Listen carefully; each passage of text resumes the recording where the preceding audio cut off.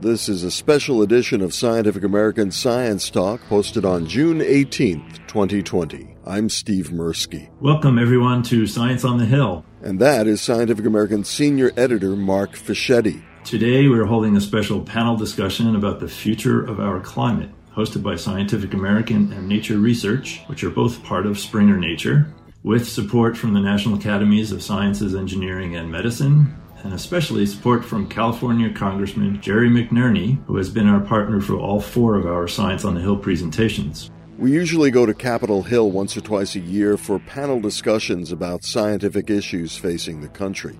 Because of COVID, we did this latest Science on the Hill panel with all the participants reporting in from their homes.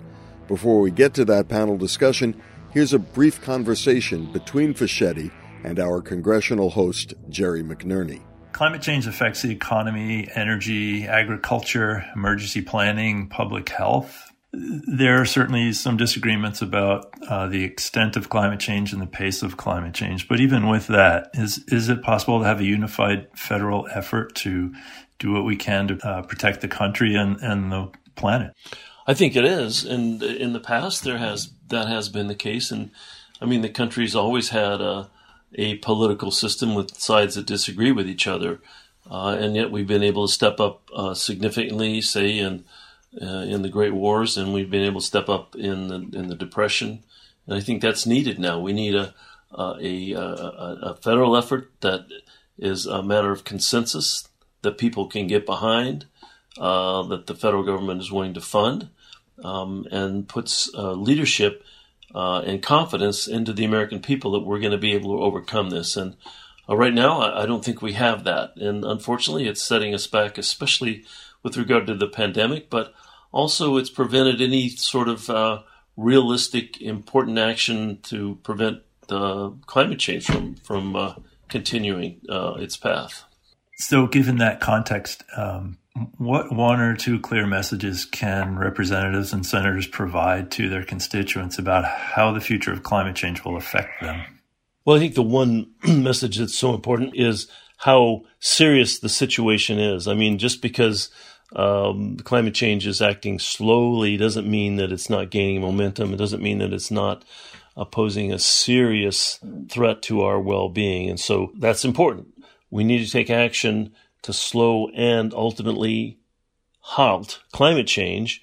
And I think it can be, the next message would be that it would be a significant opportunity to transform the economy and create employment and create a sustainable environment and other very beneficial side effects if we continue and think this thing through, take reasonable steps, in creating efficiency and creating new energy technologies and taking advantage of technology to telecommute more. I mean, these things make sense. They're doable. And I think if we work together, we can make them happen. Another thing that's very important is that the younger generation of Americans are very concerned about climate change, and they're not going to be ignored. I mean, they are demanding to be heard on this issue. So the longer we ignore the younger generation, the bigger price there's going to be to pay on this. So I think there's a lot of reasons that we need to move forward, and there's some good messages that'll help us do that. Is there anything else you wanted to raise or address? Well, sure. The thing is, climate change and the pandemic climate change is not necessarily causing the pandemic. I mean, they seem to be independent, but there's an underlying issue that is fueling both of these, and that is the human beings are encroaching further and further into nature and pushing harder and harder against nature. And of course, nature is going to push back. It's inevitable that it will. So what we need to do is pay attention to what our ecosystems are telling us. Is this if we add more carbon to the atmosphere, if we burn more fossil fuels, we're gonna see a pushback from nature. If we incur further and further into wild ecosystems, they're going to push back in their own way too. So let's step back and examine, what effect our our species is having on the planet, and how we can develop a sustainable future, and that will be something that we can all and all our descendants can thrive in. So it's a big challenge. We're not there yet, but I think these kind of events are going to awaken the public to the need to start thinking in those terms. Now on to the panel. Mark Fischetti was joined by 3 senior scientists who have worked extensively with climate models. Robert Kopp, a climate scientist and director of the Rutgers Institute of Earth, Ocean, and Atmospheric Science at Rutgers University. Catherine Calvin, an earth scientist and specialist in human and earth system modeling at the Pacific Northwest Laboratory's Joint Global Change Research Institute.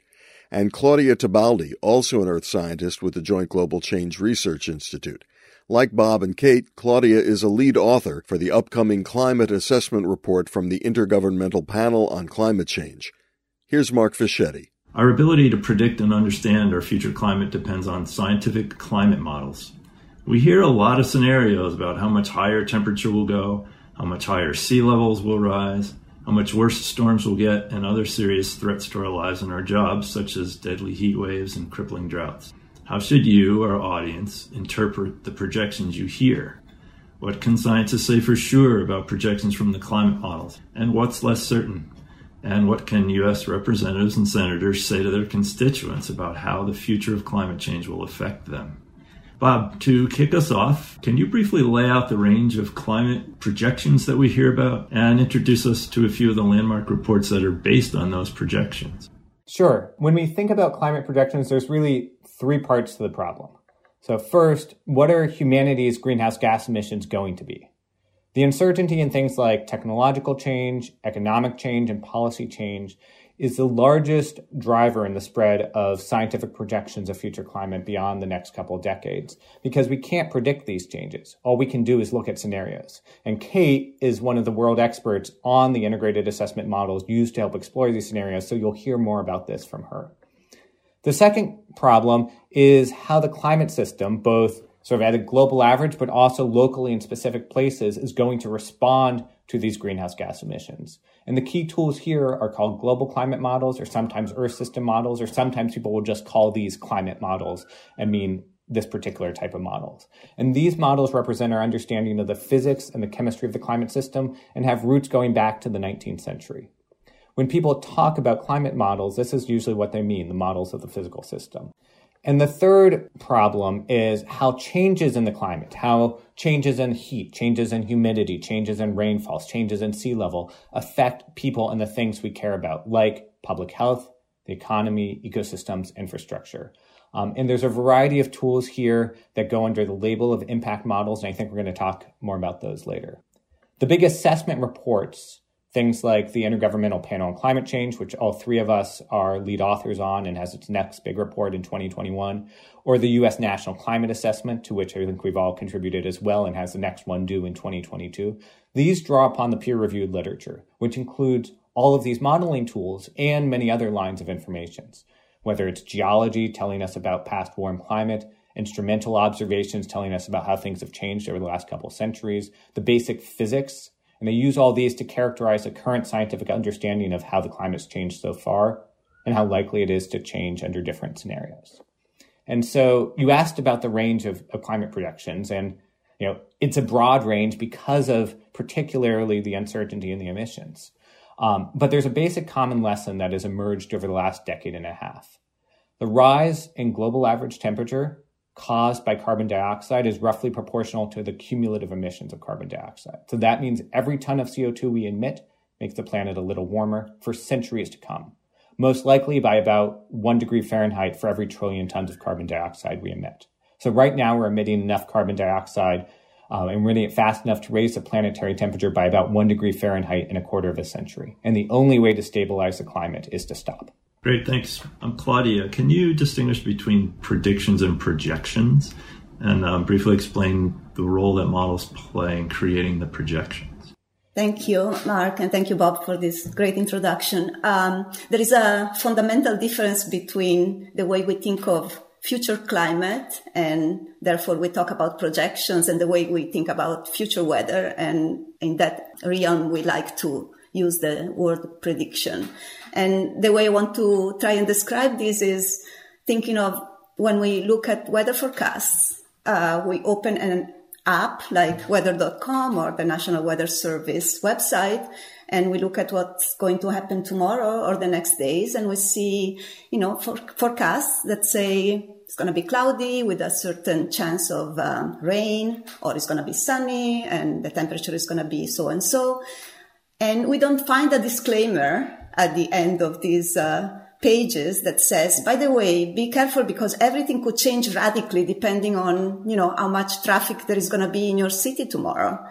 That's the fundamental difference when we look at climate projections, where the external conditions that are driving changes in climate can change dramatically depending on our choices and our policies. And so what we say about climate futures needs to have that disclaimer, needs to have a little asterisk that says, here is what my climate simulation is telling you, but this is based on assumptions about our greenhouse gas emission, about trees that we plant or that we cut down. And depending on those assumptions, here is our trajectory of climate future, but that can change radically if we decide to curb those emissions, if we decide to curb air pollution, if we decide to plant trees rather than cutting them down.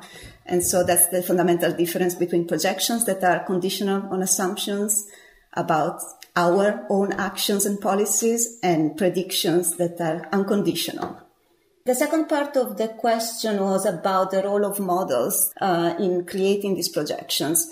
The point here is that our climate system is complex, and what we are going to do to change the trajectory of climate can vary widely, and the effect of those forces is very difficult to just, guess in terms of extrapolating current trends or running simple statistical models. We need very complex and comprehensive models of the Earth system to produce the result of our, greenhouse gas emissions, trajectories, and all the other external forces that can change in the future. And so climate models are our best way to project ahead the changes in our system with our best understanding of the science behind it. But I also want to make the point that, if you're interested in very short term, sometimes you don't need climate models to do some, robust policy study about adaptation or mitigation. Sometimes if you're interested in just the next few years, what's happening right now and what happened in the recent past can be enough to guide your decisions.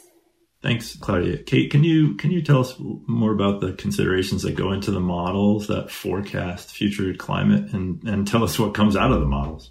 Yeah, thank you, Mark. And thank you, Bob and Claudia, for setting that up. So as Bob and Claudia both mentioned, that these climate projections, they're based on emission scenarios. And so what goes into these models is an assumption about how emissions might change in the future. And what you get out are estimates of changes in the Earth system, like changes in temperature, precipitation, and carbon. And those can be used to quantify the impacts of climate change. The emission scenarios that go in are looking at how the world's energy, agriculture, and land systems might evolve in the future. And as Bob mentioned, these are coming from models too. So, and it's for the same reasons Claudia mentioned with climate, that the interactions between energy, agriculture, and land and emissions, they're really complex. And so we use a model to help us understand those relationships. But as you get further into the future, how those changes might evolve depends a lot on uncertainties and things we do. So the scenarios we use in climate models, they differ in terms of their population, their income, behavior, technology, and policy, all of which affect emissions in the future. So just as an example, there are scenarios out there where population continues to grow, reaching 12 billion in 2100. And there are scenarios where population peaks mid-century and declines after 2050. There's scenarios with rapid declines in the cost of renewables, and there are scenarios with more modest declines in those costs. And all of those factors play out. But the biggest difference between the high and low emissions scenarios that climate models use is policy. So the incentives and regulations that we include in a scenario have a significant effect on the future emissions. Can you give us just one example of a policy measure that's been enacted or has been discussed and how that might affect the output of a model? Yeah, so if you're thinking about ones that have been discussed or enacted in the ones that have been enacted in the past, there's things like renewable portfolio standards that incentivize renewables, and that'll affect the deployment of that. A lot of what ends up being used in the models, particularly when you get towards 2100, are carbon prices. And there are some examples of carbon prices in the world. There are some examples of discussions of carbon prices in the US, but that's the tool that's most often used in a model in order to change emissions in the future. And it provides an incentive towards lower carbon fuels and options. Great. Claudia, we're going to get into this more, but can you give us a little bit of sense, of how closely the models agree or don't agree? I mean, there are different models run on many different factors, as we've already heard. We'll talk about scenarios in a moment, but can you just give us some sort of general sense about that?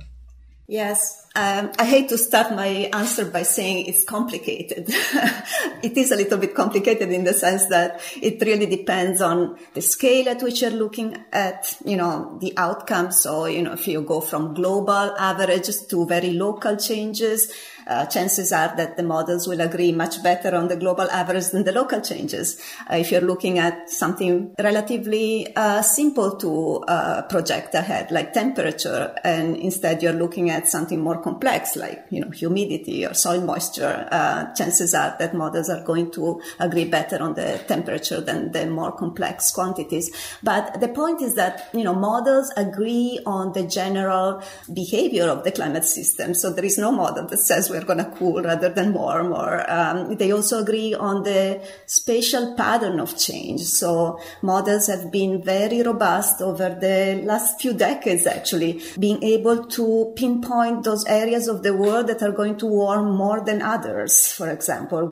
When it comes to things like precipitation, models agree at fairly consistent large scales on the area of the world that are going to see increases in average precipitation and the area of the world that are going to be hot spots for things like drought and the consequences of drought, like, for example, wildfires.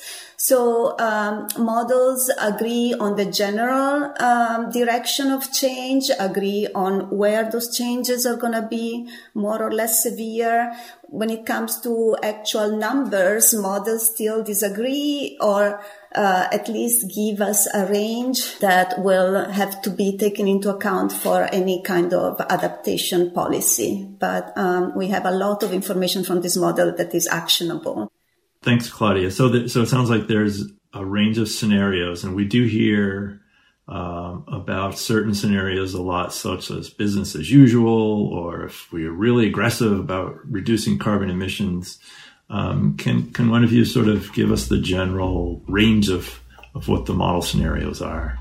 Sure, I can start. And so the scenarios that we run in climate models, we've designed them to span a range of plausible outcomes. So you want sort of to be able to understand what might be possible or plausible in 2100. So they're designed specifically in that way. And we want a small number. Running an Earth system model takes a lot of computer time and a lot of people time. So we have a small number spaced evenly among that. But we've designed them to span a range. And if you look at sort of the high end and the low end, they're very different in terms of the things I mentioned before: population, income, behavior, technology, and policy. And the big differences tend to be, the high end one is going to have a lot of fossil fuel emissions, and the low end is going to have a transition towards low or no carbon energy systems. I would say that it's important to note that there's many paths to the same level of emissions. So while we've given the climate models one particular path to high or low emissions, there are other ways to get there. And what do we mean by business as usual? We hear that often. So I actually don't like the term business as usual. I think it's a bit imprecise. Like, what do we mean? Do we mean keeping the economy as it is today? Do we mean extrapolating our technologies or policies? So I think it's non-specific. In the scientific community, we more sort of talk about what's assumed in there. So are we assuming continued trends in population or technology? Are we assuming that there is climate policy or that there isn't? And we'll often also talk about emission or scenarios based on something related to their carbon emission or their potential warming. And so that's the way we more talk about it. I do see business as usual used a lot. I just don't like the term because I don't think it's very specific. Yeah, if I could add one point on there, is it because of this complexity and the challenges defining, well, what is business as usual? I think we've seen a trend over the last few years in the climate science literature to also thinking about looking at things simply as a function of global mean temperature more commonly. So, right, so we can talk about, well, what does a world look like with 2 degrees Celsius or 3.6 degrees Fahrenheit or 3 degrees Celsius or 4 degrees Celsius of warming. And one of the advantages of that is for many sorts of climate parameters, it works quite well. You know, you can look at things like temperature or humidity or rainfall projections in the 21st century as a function of temperature, and you get a pretty consistent story from a particular model. And then that allows us to recognize, well, there are, in fact, as Kate was saying, multiple scenarios, multiple pathways of policy and technology that would get us to 2 degrees Celsius or 3 degrees Celsius or 4 degrees Celsius at different points in time in the 21st century. So it's sometimes useful to just think about, okay, well, what does a 2 degree C world look like? What does a 3 degree C world look like? And not get too lost in the details of what is the particular scenario that got you there. Can you tie that back, though, to what we typically hear about is, okay, if we don't do anything differently than what we're doing now to lower emissions, versus if we are really aggressive and not only stop emitting carbon dioxide as much as possible, start drawing down, taking it out of the atmosphere to get us to lower levels. Do the scenarios kind of line up with that at all? And if so, can you give us some sense of that? Yeah, I would say I think the point Bob is trying to make is that, for a given level of emissions, there's a relationship between emissions and temperature that he mentioned earlier, and then there's a relationship between temperature and impacts. But when you're going for that first step to get that level of emissions, that's where you've got multiple options. So you can think about it. You could either change energy demand or energy efficiency and reduce emissions that way, or you can change the way you supply energy. So still the same amount of energy supplied, but you changing the ratio of carbon to non-carbon fuels, and you'll get the same level of emissions. And so the idea that there's multiple paths to the same emissions or temperature level doesn't change the fact that emissions are related to temperature. So if you want to reduce temperature, you have to reduce emissions. There's just multiple ways to do that. And as I alluded to, some of the way that scenarios are designed are around these temperature targets. So we want to limit temperature to 2 degrees. The climate science says that this is the emissions that you can allow for that. What are different ways to reach those levels of emissions? And one thing I may add here is that it's actually sort of helpful thinking in that framework because the low bound of scenarios is easier to define than the high bound. The high bound is sort of, well, what if economics and technological development and policies sort of continue along their current trajectory? And that's a pretty hard thing to explain. The low bound is saying, well, what if we want to limit warming to 1.5 degrees Celsius or 2 degrees Celsius or 3 degrees Celsius? Well, then the physics tells you have to get global greenhouse gas emissions to net zero, and they tell you roughly what time frame you have to do it in. So if we want to limit global warming to less than 1.5 degrees Celsius, basically we have to get to net zero emissions by about 2050. If we want to limit it to 2 degrees Celsius, we have to do it by about the 2070s. And there's some fudging on that based on how sensitive the climate is to warming and how much negative emissions you might want to have afterwards. But basically, that's sort of easier to define in many ways than what business as usual is, because there's a physical constraint there. Yeah, I want to get back to this 1.5 degrees C versus 2 degrees C. Before we get there, do the models account for surprises? I know this gets into sort of the economic theory of extreme events or catastrophes, and I don't know that we need to get into all that. But are the models considered generally overestimating, underestimating? There seems to be more discussion lately that maybe they've underestimated the effects. I can talk about this. We talked about this. There's a whole chapter in the 4th National Climate Assessment that Catherine Aho and I led, looking at this idea of potential surprises. And I would say there's sort of 2 basic categories of potential surprises we might worry about.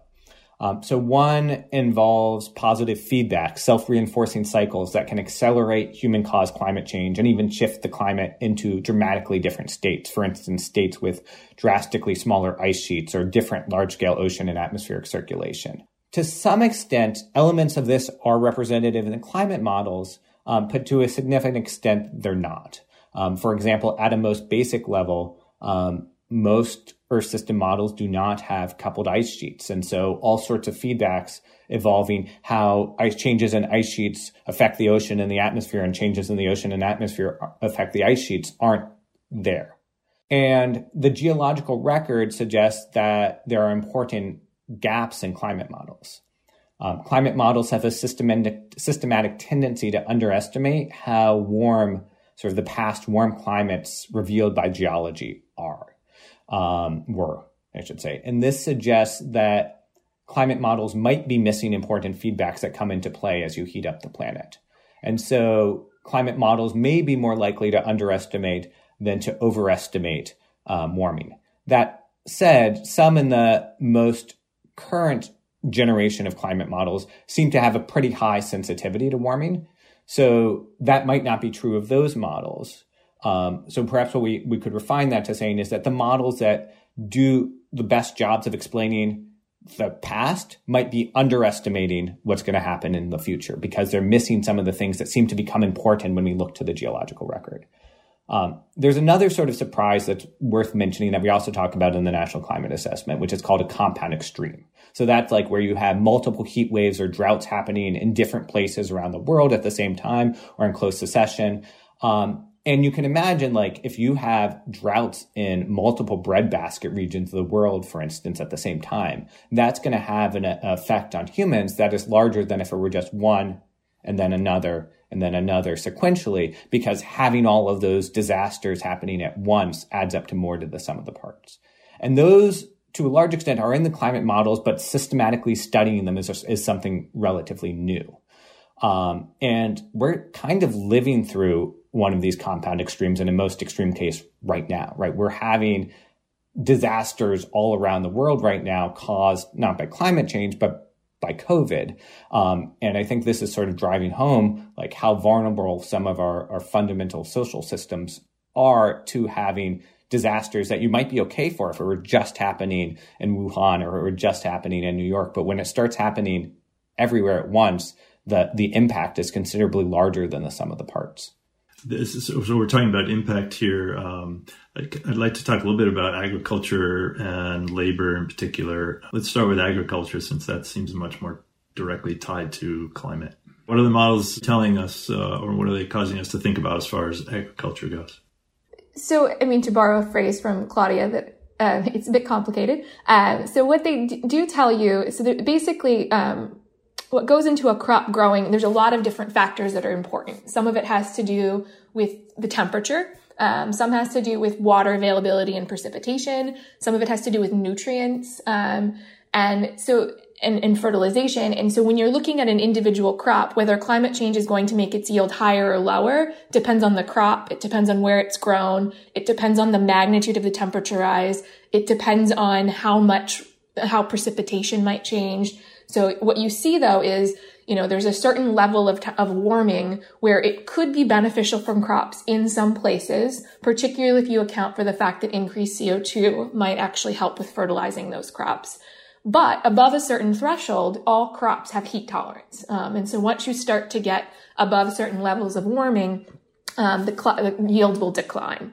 And then if you throw in the fact that changes in precipitation are also tied to changes in climate, you might actually have a decline in yields because of precipitation effects. And so what you tend to see is when you look at risks of climate change to crop yields and to agriculture, every degree of warming increases those risks. Increased risks of extreme heat events. You start to move things outside of their adapted tolerance. And declines in yields do have effects on agricultural prices. Again, it's complicated. It's not uniform. There will be some places and some crops where the yields might actually go up because of climate change. But there are places where they'll go down as well. And that's what the literature tells us right now. I brought up agriculture. Is there another sort of segment of society that any of you would like to address in terms of major effects that the impact models show? Sure. So, another major one, and perhaps really the largest one from many perspectives, are the human health impacts, right? So when we think about human health impacts of climate change, there are sort of two effects, right? So reduced exposure to cold can be beneficial. Increased exposure to heat can be harmful. And so we can try to figure out what those relationships are and how strong they are. And I'm actually part of a collaboration called the Climate Impact Lab, which is a partnership of a number of schools. And our focus is on using big data sets to try to learn from past experience, things like for human health, how does exposure to additional day of 95 degrees Fahrenheit affect mortality versus exposure to a day of, say, 70 degrees Fahrenheit? And how does that differ in regions of different income across the world? And how does it differ in regions that are that have different sort of climates, different past experience? And how much does it cost for, say, Seattle, which has a cooler climate, to start to adopt some of the behaviors and, say, air conditioning and technologies to have a more flat response like somewhere like Houston does?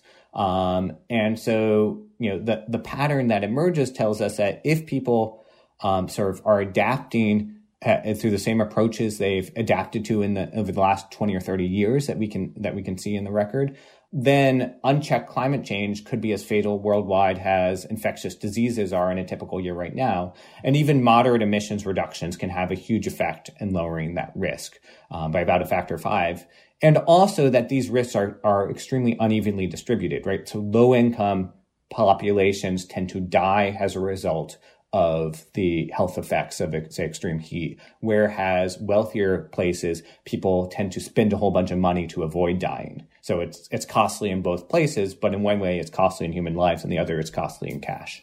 Claudia? As Bob was talking, first of all, it's really difficult not to realize the uncanny similarities with what we are experiencing right now in terms of COVID. But what I wanted to mention is also something that makes me think of the COVID experience, which is it's one of the things that is probably most difficult to model when we look at the future is the adaptation aspect.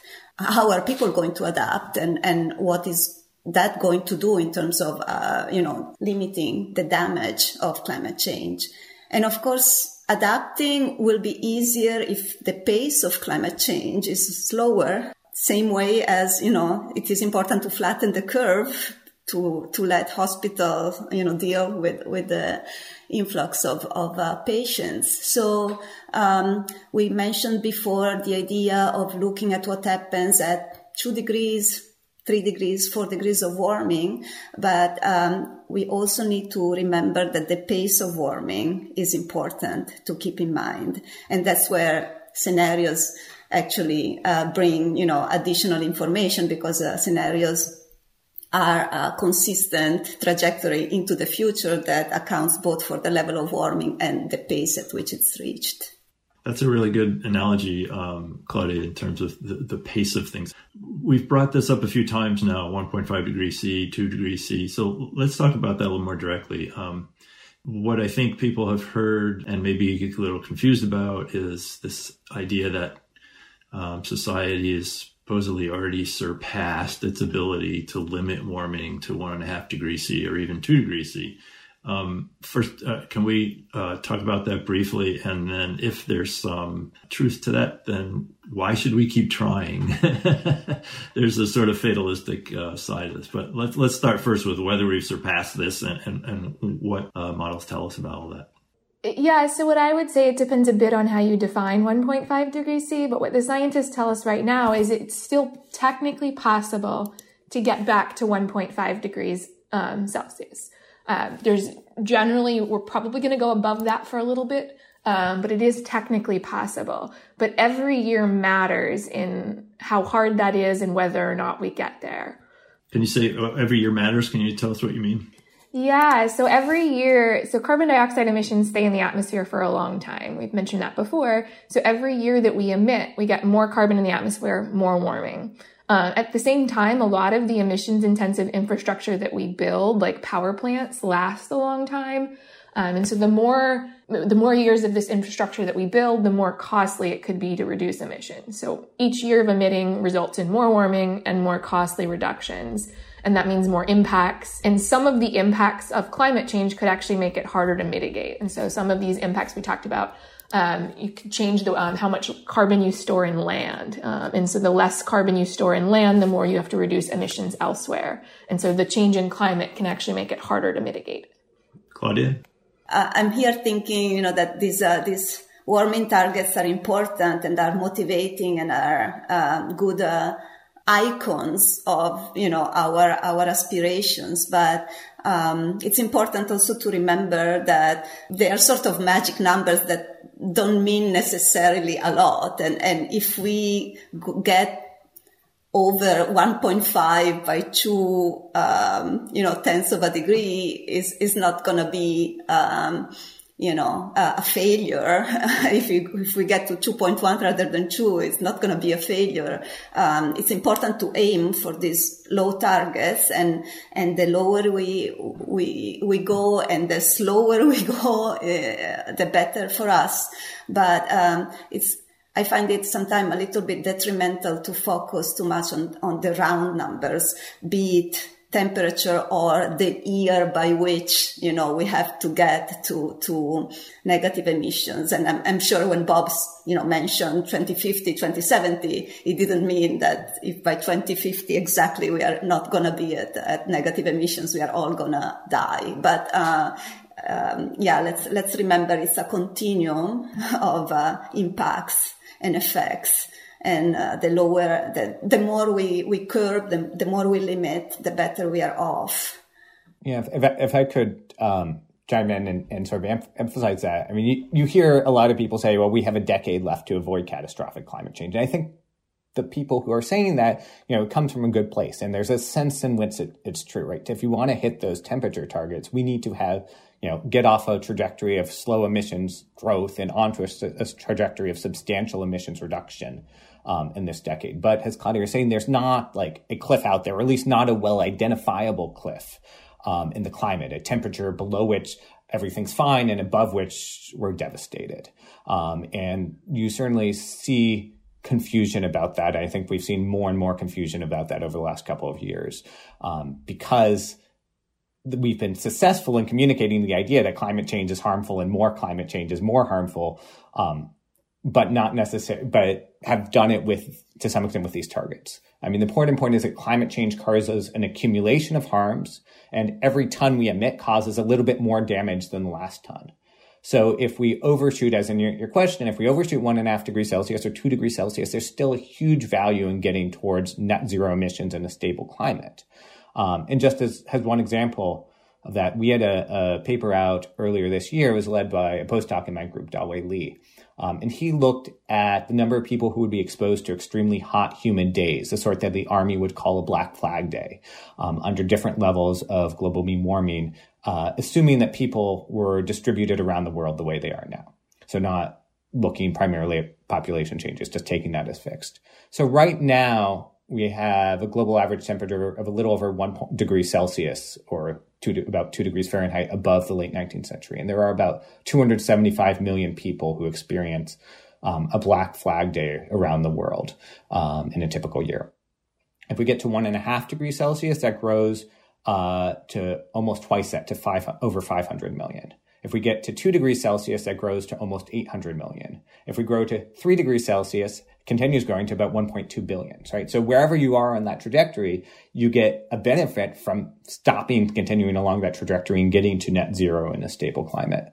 I was going to say something similar to what Claudia and Bob said, that, we talk about precise numbers like 1.5 because we're using them in a computer model where you have to program in a precise number. But there is a lot of, there's a whole range in between the numbers we choose. And so if you think back on the net zero emissions target that Bob mentioned for 1.5C, it's around 2050. If we don't get to net zero by 2050, then there's a lot of options beyond that, right? So one of which is, for 2 degrees C, it's net zero by 2075. So that's 25 years later is a half a degree more warming.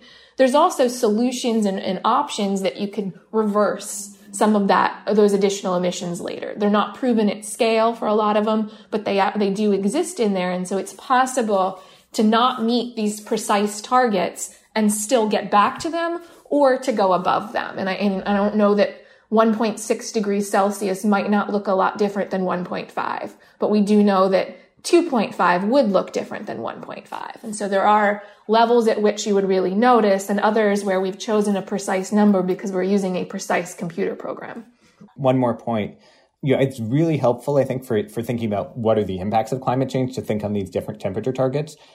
For policy, I'm not sure it's that helpful, right? So Paris Agreement had, well below 2 degrees Celsius, as close as possible to 1.5 degrees Celsius in it. But I think the more important goal in there was really that getting the for the first time in the international discussion, talking about getting to net zero emissions in the second half of the century, because net zero emissions, right? Emissions are something that are a direct output of our activities. That's something we have as a society, as policy measures that can pretty directly control, right? To go from emissions to temperature, there's a bunch of steps that we don't have control over. And so, thinking about when we get to net zero and what other complementary tools we might deploy thereafter, that sort of puts things, I think, closer to the things that we actually are able to shape.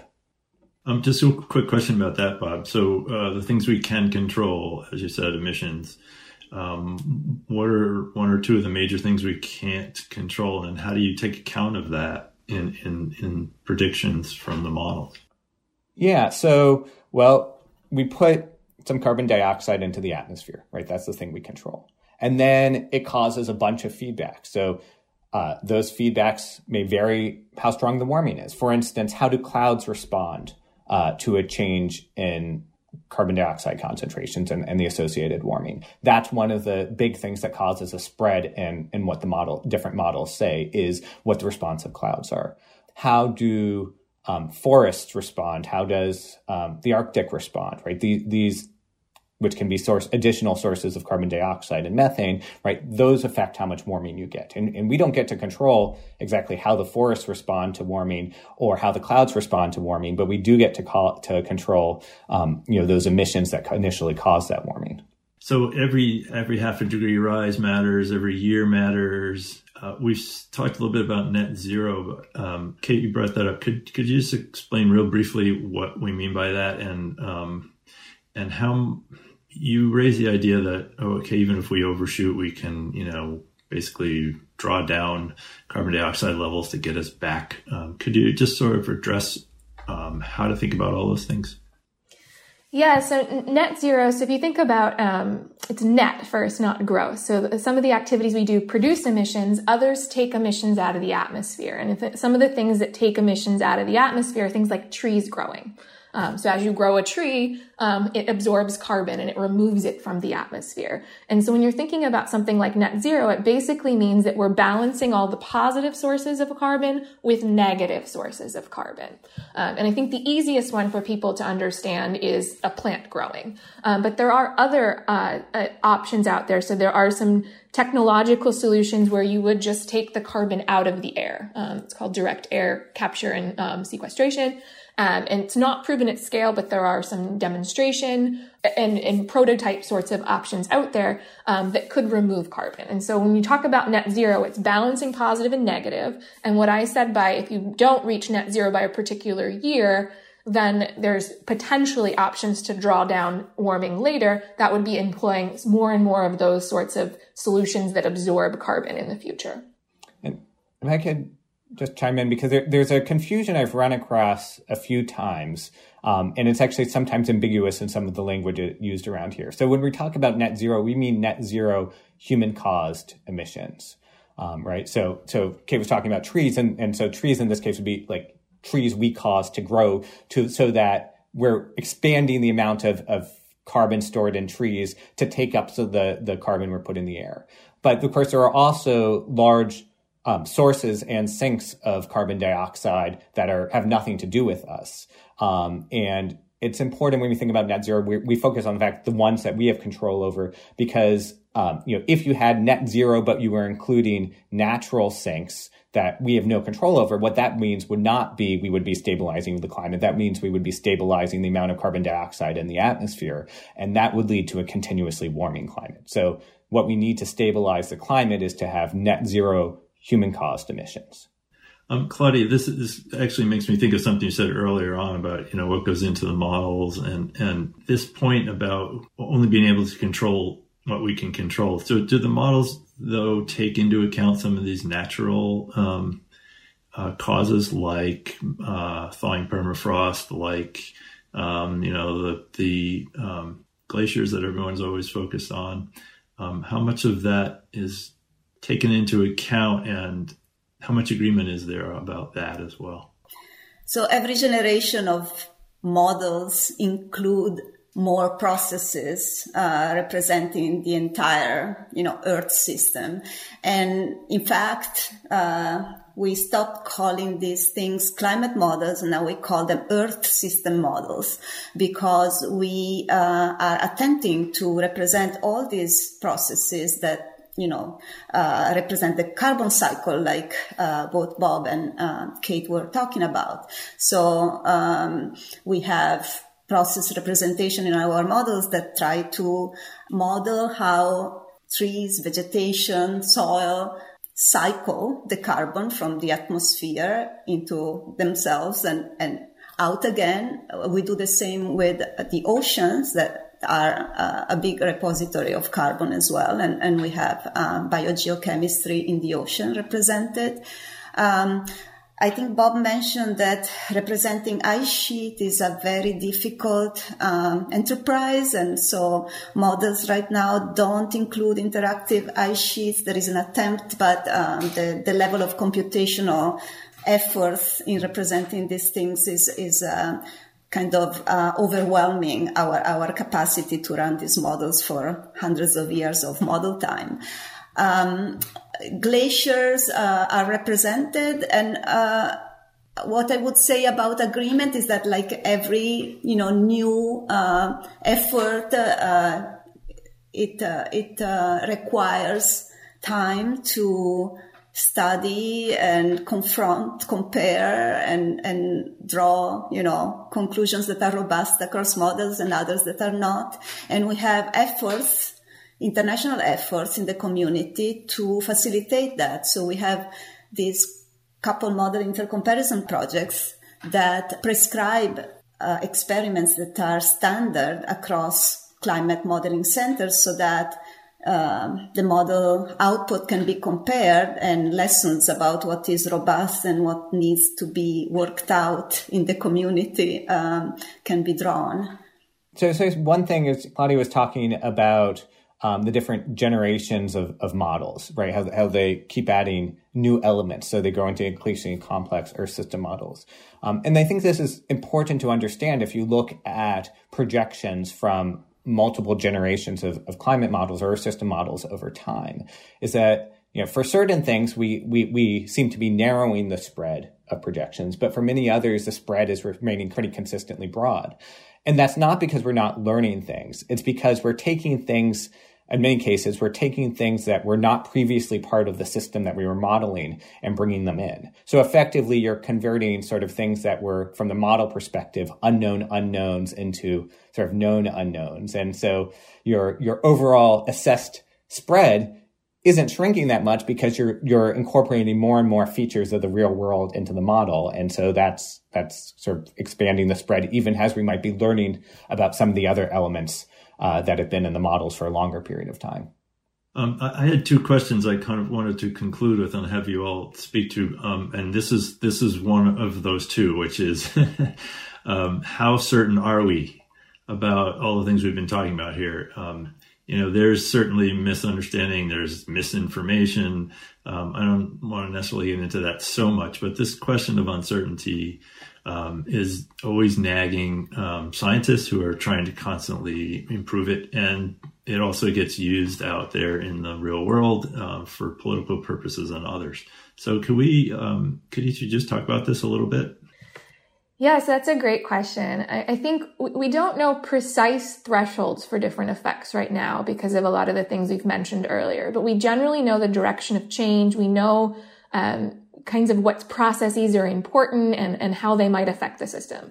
So we can't say exactly how warm it'll be if we follow a particular emissions path, but we do have a sense of what's possible in terms of future warming and what matters. And some of the things that we don't know are things because we're out of sample of our observations, either because we have incomplete observations or because we haven't necessarily seen this in the past. And so some of the questions on how emissions translate into temperature, like will the carbon uptake by land and ocean saturate? At what point? So how much more will they absorb and how much carbon will be left in the atmosphere?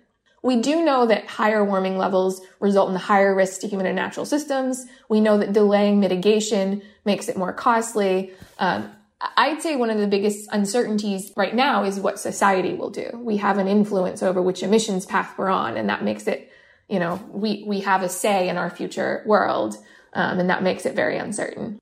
Claudia, Bob?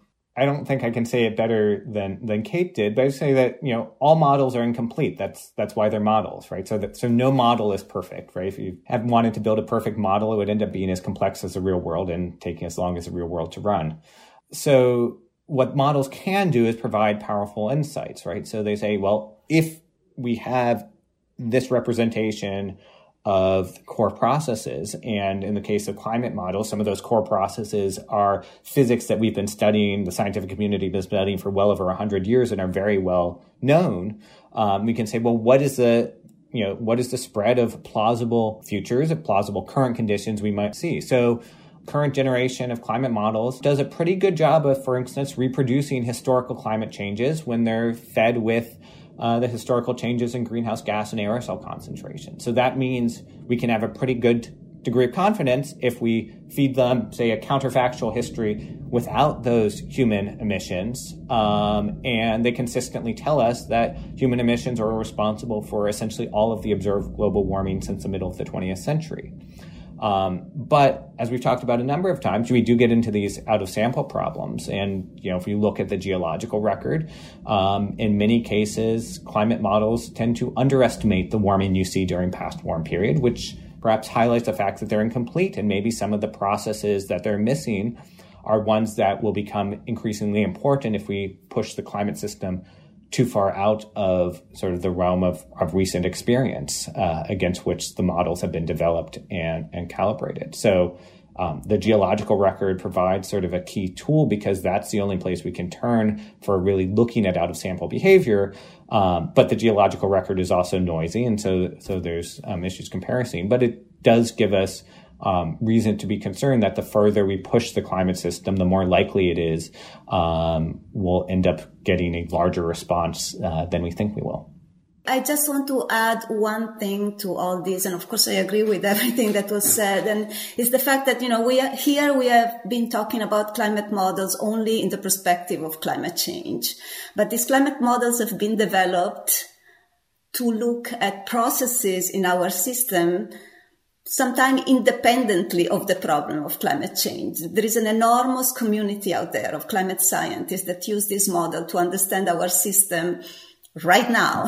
And there is an enormous amount of work that goes on to confront these models with observations. So what I mean to say is that these climate models are, subject to an enormous level of scrutiny and development, and they are useful to run experiments that we cannot run, of course, with the real system, also independently of the problem of climate change. And they are representation of our system that allow us to understand how the system works. And I get a little frustrated when, we receive this very facile criticism about what models are good for or bad for. I would like to show, the thousands of papers that are published almost every year that probe these models with respect to all sorts of things that don't even mention climate change. So these are really important tools to understand our system, even if you are a skeptic and you are not worried about climate change. And nevertheless, they are, tested and tried extensively, and they are understood for their strengths and their weaknesses. And the serious climate scientists don't take them to lengths that are not appropriate. That's a good point. So it's the very same climate models that are telling you, hey, is El Nino going to be strong this summer? Does that mean it's going to be warmer than usual in certain parts of the country? Models are what create your daily weather forecast that you see on TV and hear on the radio. It's a good point that it's not as if these models are some sort of isolated exercise used to see what the temperature is going to be in 2050.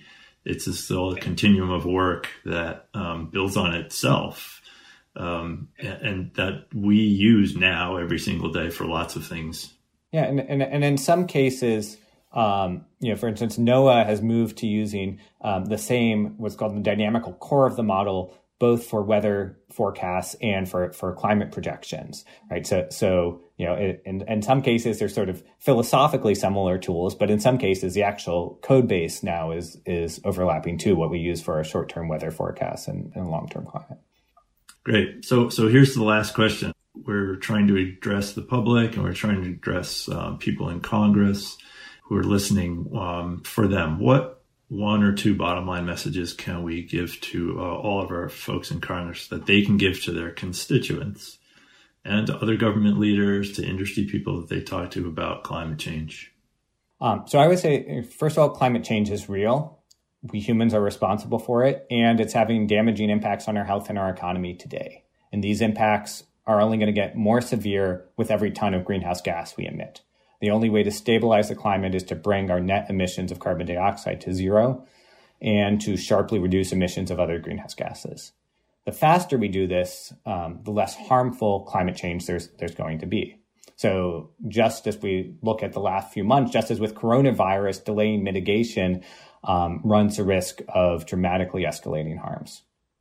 I can go next. So I would just say, when I'm thinking about this, I see a lot of discussions, we mentioned this earlier, that suggests that the decision we have is between very high and very low warming. So like if we don't keep temperatures well below 2 degrees C, then, the world is doomed, or that we're committed to high levels of warming. And I think, just as we mentioned before, there's a whole range of possibilities in between very high and very low.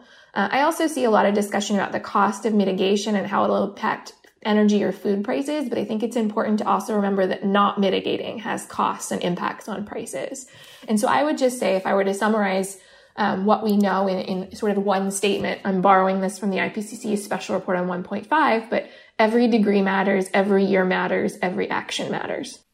Well, I just want to mention one thing that we didn't talk about, which is this idea that now the science allows us to determine how much climate change right now has contributed to the occurrence or the severity of extreme events that impact us directly, be it Harvey on Houston, or be it, the wildfires in the West. So there are analyses out there that are able to tell us how much those events have been made more damaging by climate change. So it is no longer an issue, for polar bears, even if it is an issue for polar bears still. We are experiencing the effects of climate change right now, like Bob said, and we even have the science to tell us by how much climate change is responsible for this. So I guess if you are on the coast of the Atlantic or the Gulf, you may be worried about the next hurricane. If you are in the West, you may be worried about the next wildfire season. And so you should be concerned about climate change, because these things have already been linked to climate change. But like Kate was saying, we have the means to start doing something about it, and we should start sooner rather than later. That's a great point to end on. It's affecting us now in ways we can quantify, and we have things we can do to improve.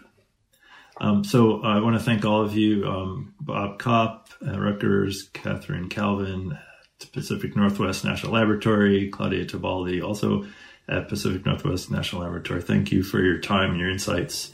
And we will continue to talk about this in the months to come.